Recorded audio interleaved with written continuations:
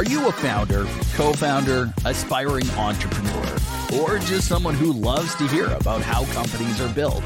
Then join us as we talk with founders and CEOs who have been there and done that.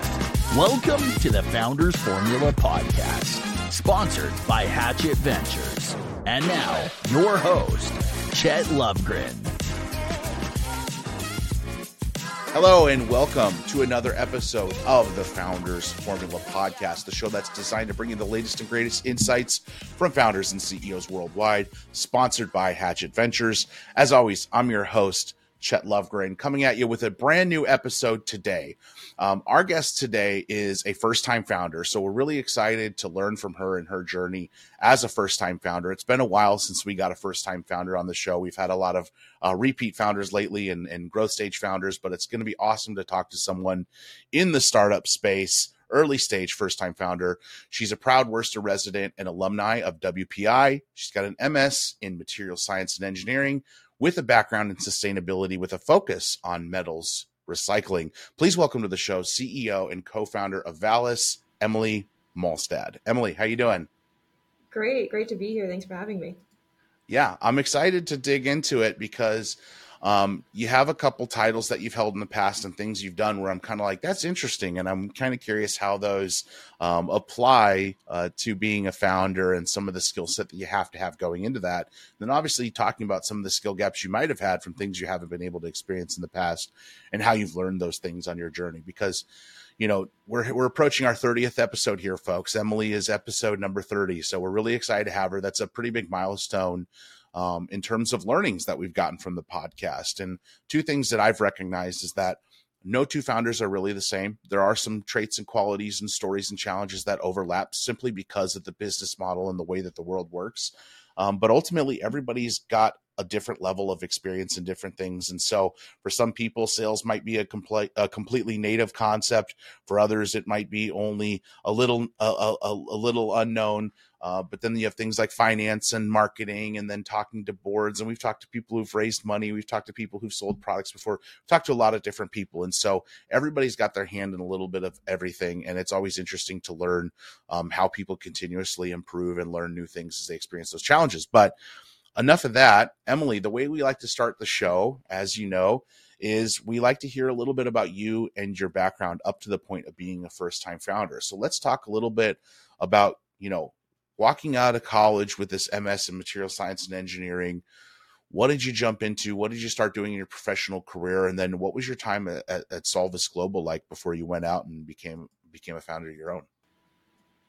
Yeah, absolutely. No, I mean, it's been a really fun journey to get to where I am today. And so it's to kind of step back into my time at WPI. I wanted to pursue a career in engineering. I had a passion for sustainability, wasn't really sure what that meant or what I could do with that.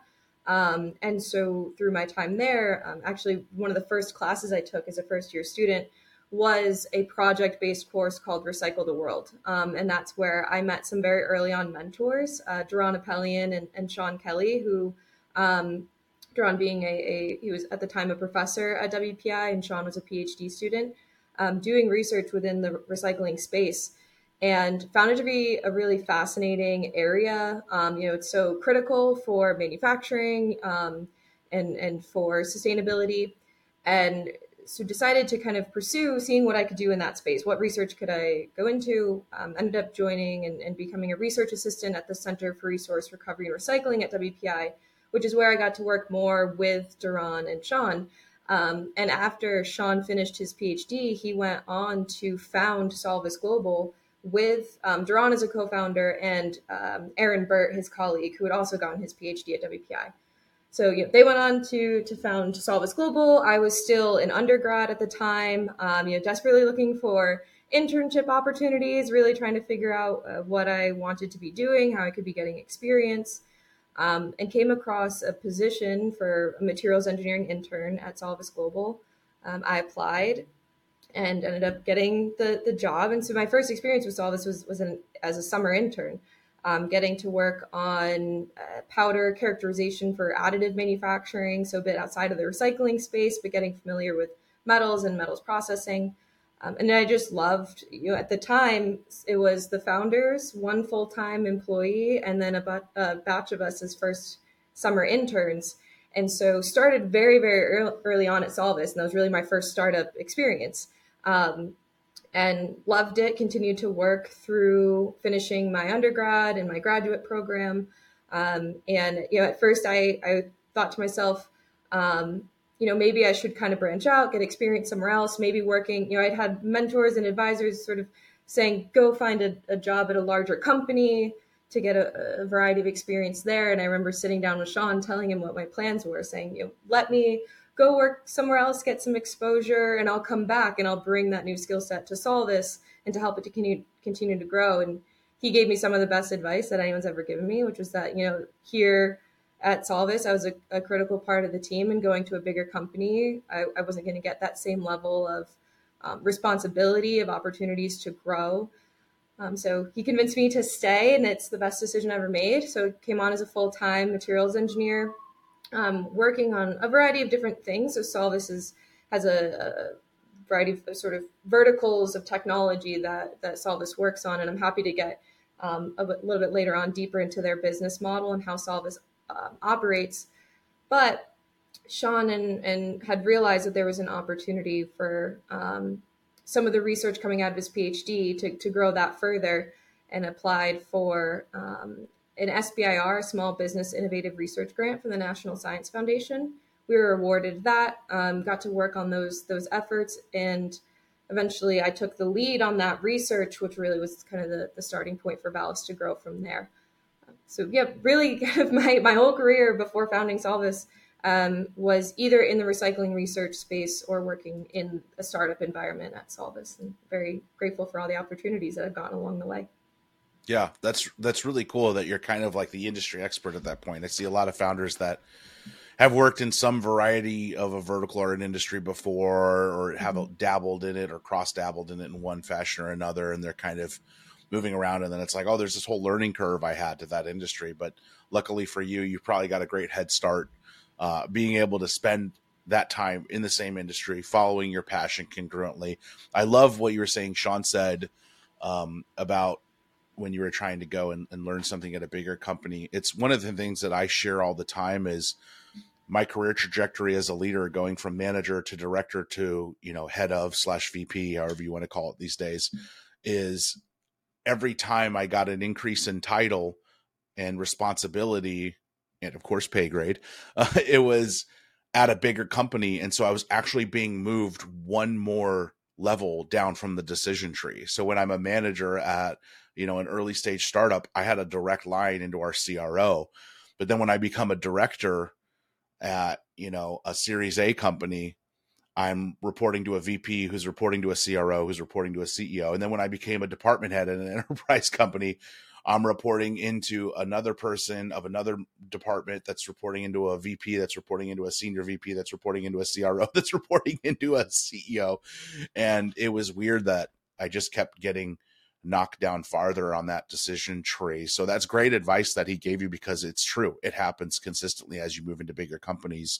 You're not even really a cog in the wheel anymore, as much as you are just dust settling in the in the machine at that point. So I love that he gave you that mentorship and that advice.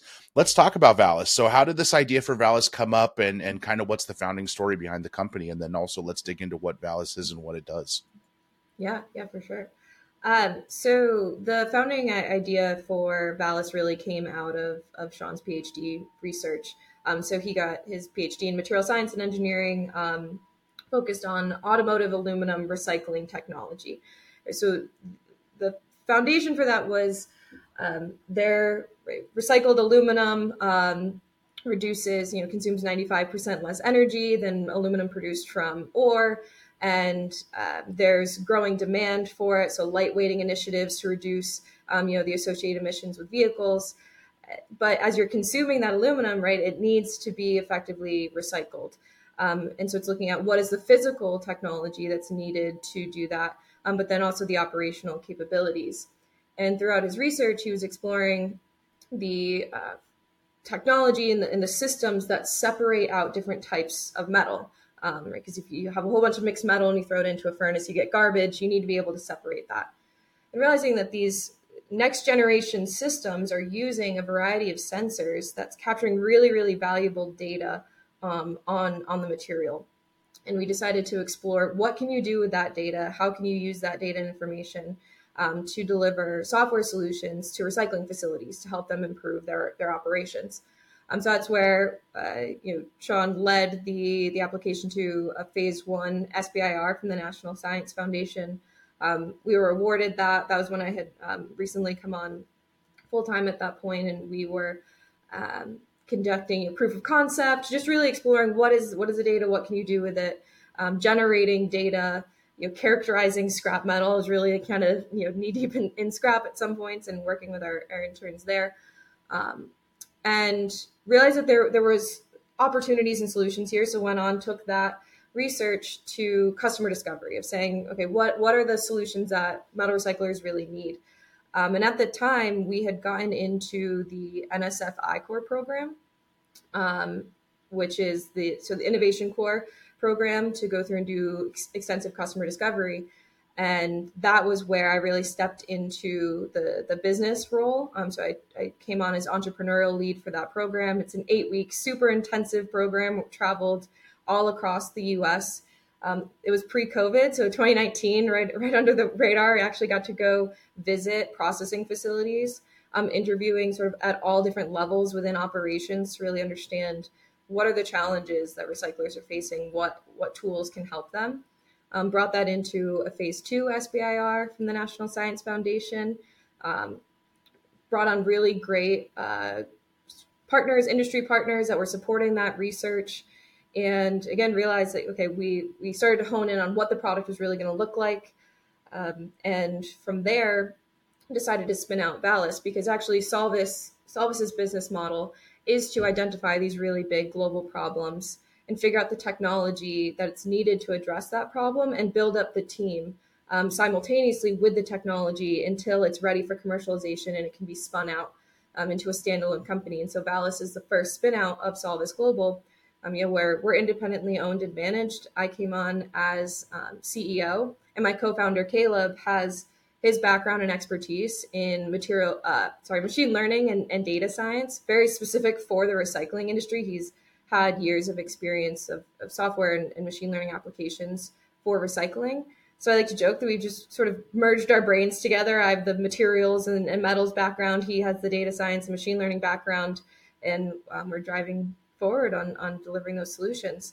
So Valis's mission is really to enable a circular economy for metals by using the power of data, right? So how can data inform how we're processing those materials to ensure that we're maximizing the recovery? So all of the materials that we've used yesterday and in the past can align with the demands of the future, right? Because the materials that we've used in the past aren't necessarily what we need today. So it's how do you bridge that gap? And then continuing to use that to further empower recycling facilities so they can maximize their profitability, their stability. Because if those processing facilities don't stay open, then the entire recycling ecosystem really, really crumbles. And that's critical for sustainability. The sustainability and the security of manufacturing depends on those recycled materials being available. So we deliver software solutions that integrates with equipment that's already been installed at processing facilities. And then we can then recover that data, and we use our models to generate insights on material flow and quality, and then providing insights into how they can be optimizing their processing to recover more material and increase the value of scrap products, what's ultimately then going to an end user. We launched a pilot in January with one of our industry partners, and we're rocking and rolling, going full steam ahead. We brought on Ben Longo, who's our product director. He joined the team in 2021. And now we're looking to grow the team even further in the coming months. That's awesome. And how did you, maybe I missed this, but how did you and Caleb meet?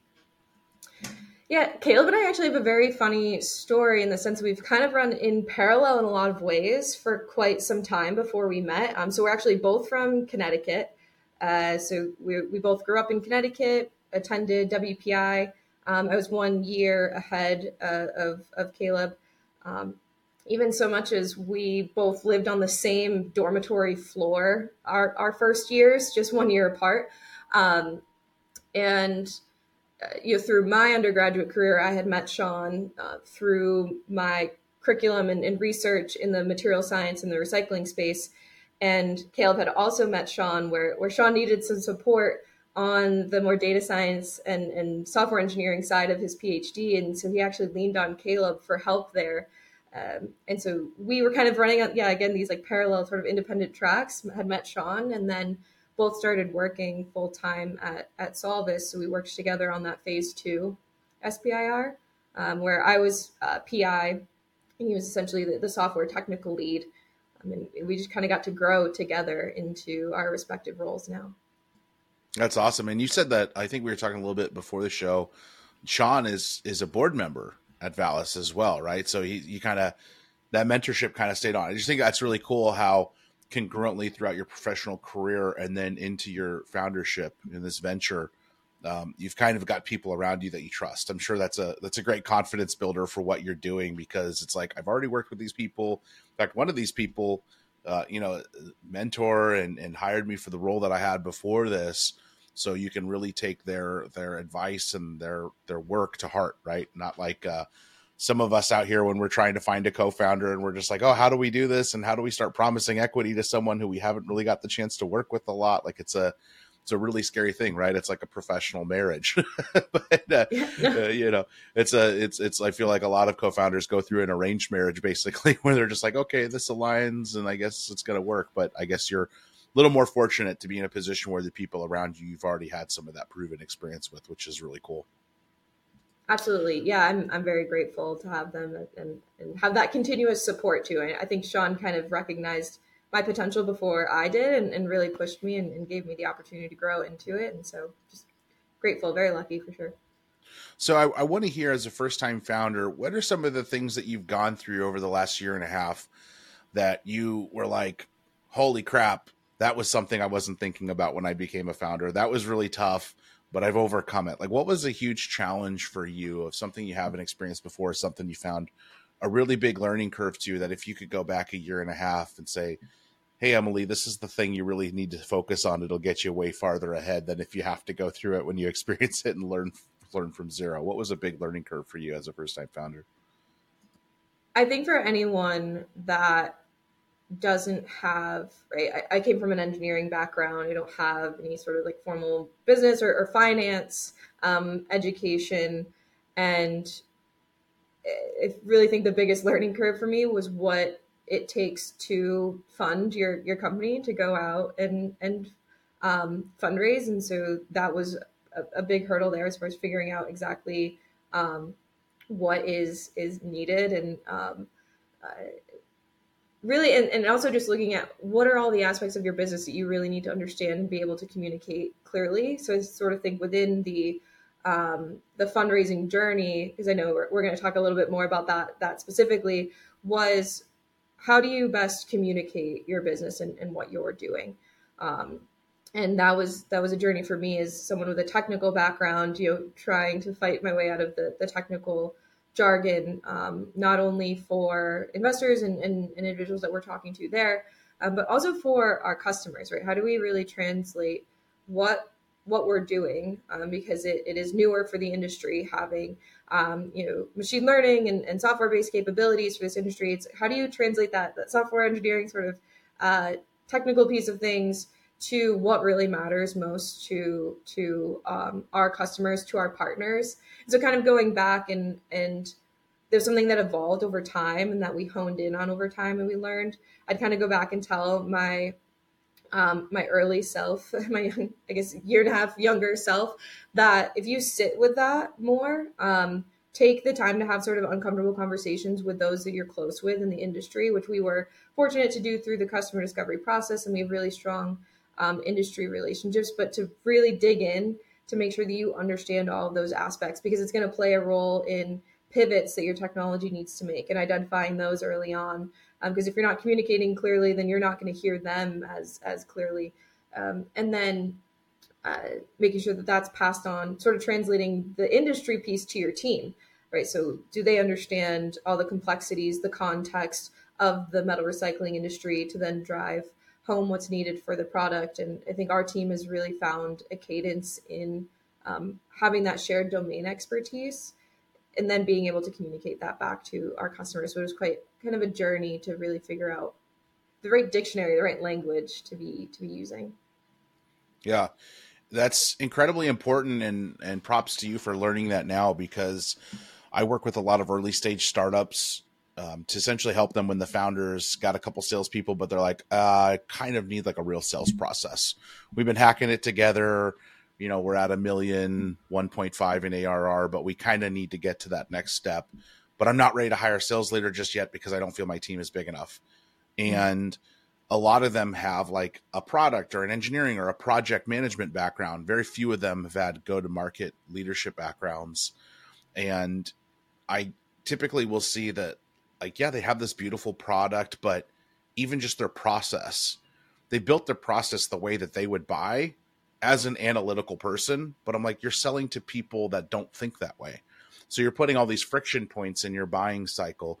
You're talking about the product in a way that interests an engineer or someone that has that technical background, but to your standard prospect who also might, you know, register at a 5th to 6th grade reading level, which is standard for most, at least in the States, Americans, this is going over their head, right? So finding the important way to talk about, especially when it's an innovative type of product that's very technical, how do you get to that core problem of what someone's going to care about? It's the most common thing I see companies struggle with, their sales cycle process and their messaging, because technical founders love to get in the weeds about things, but it's like the standard prospect that you're probably going to talk to is not taking you down those weeds just yet. They might after seeing a demo and a technical demo, but an initial conversation, like your emails are now like this long with everything that your product does and all the highlights, where it's like, condense it down to 75 words or less, and what's the problem or the thought that the person you're talking to is having, and where is your product relevant to that? So, I mean, I'm telling you, Emily, I've talked to people that are, 2 and 3 decades older than us that haven't figured that out yet and are founders. So congrats to you and your team, because that's a tough thing to figure out, and it's a good thing to figure out early and keep yourself in check often. So let's move over to that investor side of the conversation. So what can you talk about in terms of investing, pardon me, raising capital? How much capital have you raised? What round are you in right now? Are you currently raising a round? And kind of what's the approach to investors in those conversations that you're having? Like, how do you look at that, and what's your capital raising model like?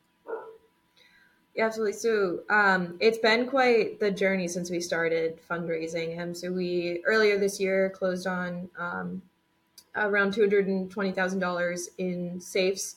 And now we are raising a $1 million price round, nearing the end of that, hopefully closing soon in the next 4 to 6 weeks there. So very excited about that. But it was quite, like I said, a journey to get to where we are today.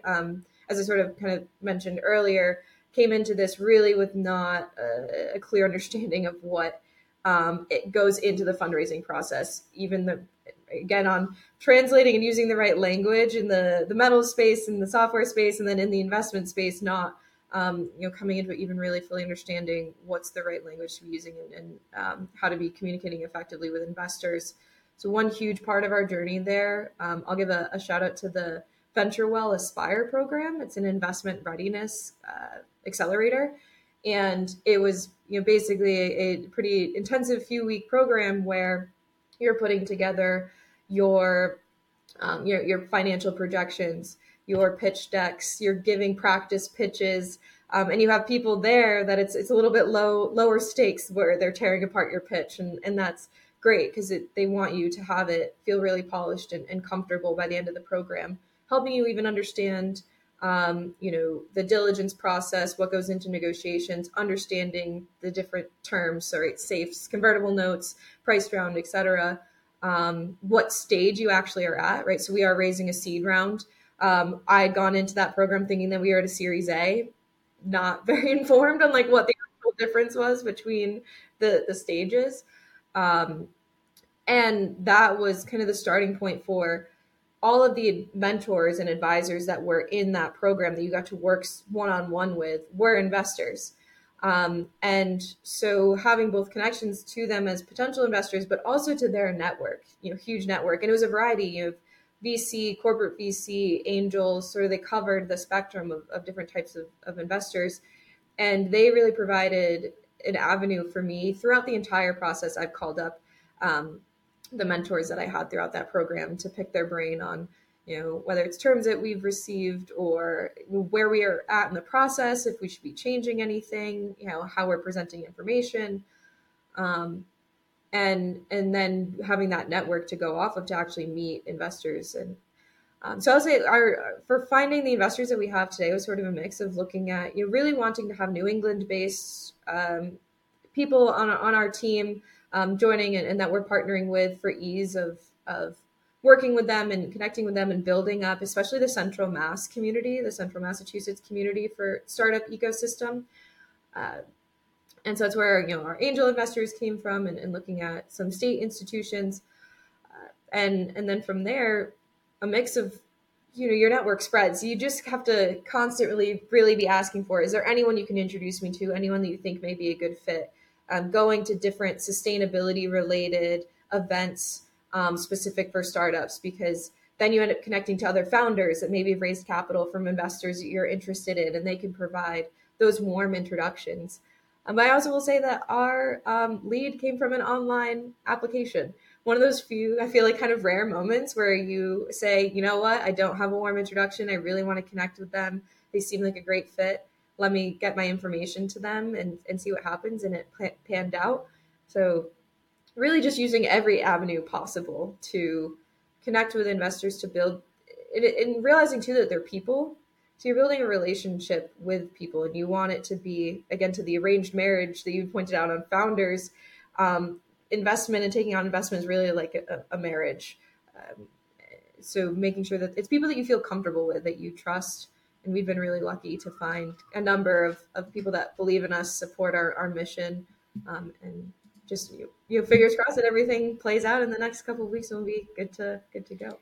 Yeah, I mean, those people are going to be on your cap table for a long time, so you better make sure they're cool with you, and vice versa. I've heard stories where some people, like, I follow the guy who created, I don't know if you've seen Stan on TikTok. It's like the creator storefront, and that guy's kind of been documenting a lot of his journey. And I thought it was really cool. One of the videos he published about like how much value he's gotten out of his investors, because he's like, I have friends that are investors that get money from people, and it's just like giving them updates and quarterly business reviews. And we go to the board meeting, and that's just, if we don't hit our number, it's, scrutiny. If we hit our number, it's a little bit of praise.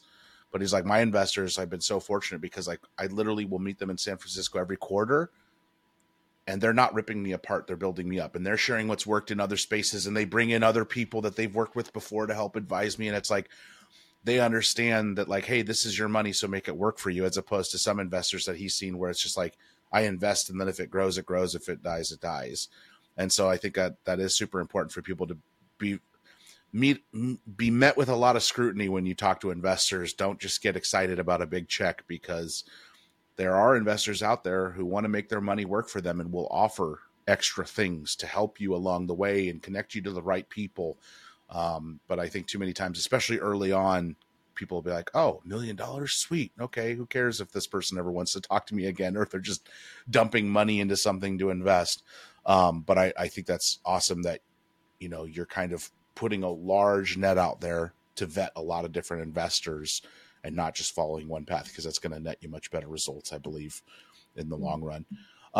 As we close out the episode, what's a founder's formula for success that you would recommend to any founder that's listening? What's something that you can look back and say, hey, this was something that I feel, if I was writing a memoir today, this is kind of what I would put front and center in the prologue as the first chapter, the most valuable thing that I've learned, or the biggest piece of advice, or as we call it, the founder's formula to success, for any founder that might be listening? What would that be? My biggest piece of advice, and I think something that has attributed to our early success, is that focus on the people and the relationships that you're building, right? Just to the conversation we were having there, kind of reframing it as they're not investors, they're partners, right? You're looking at your customers as your partners. You're working with people to meet a common goal. And so when you focus on that and the relationships you can build, and you foster those and kind of focus that more so on necessarily the dollar signs that may come out of those relationships, that's what's going to help to have champions in your market space that's going to advocate for your product. Exactly, for investors are going to make the connections for you, for the partners are going to push you in the right direction. And when you focus on those relationships, that's what's going to really help to steer you, to give you the confidence and sort of the backing to grow it at the pace and the scale that you need to. That's great. Emily, if people want to engage with you or learn more about Valis, I'm assuming LinkedIn is a great place to do that. Anything else you want to plug? Yeah, absolutely. LinkedIn. We do have our website, so valisinsights.com. And always happy to get on a call and chat with anyone that's interested about learning what it's like to be a first-time founder or to learn about the metals space. Yeah, always happy to get on a call or a quick chat. Awesome. Well, we appreciate your time today. We'll include some links in the show description below if you want to check out Emily's LinkedIn, her company's LinkedIn, or their website. If you're interested in engaging with myself, Hatchet Ventures, or the Founders Formula podcast further, we'll include links to everything in the show description for us as well. You know the drill. Every Tuesday, 9 a.m. Eastern, with a new episode on your favorite podcast platform and on YouTube. Now on the Sales Doctor YouTube page. Feel free to check us out. Emily, thank you so much for your time. We appreciate you, and we'll catch everybody on the next one. Thanks for having me.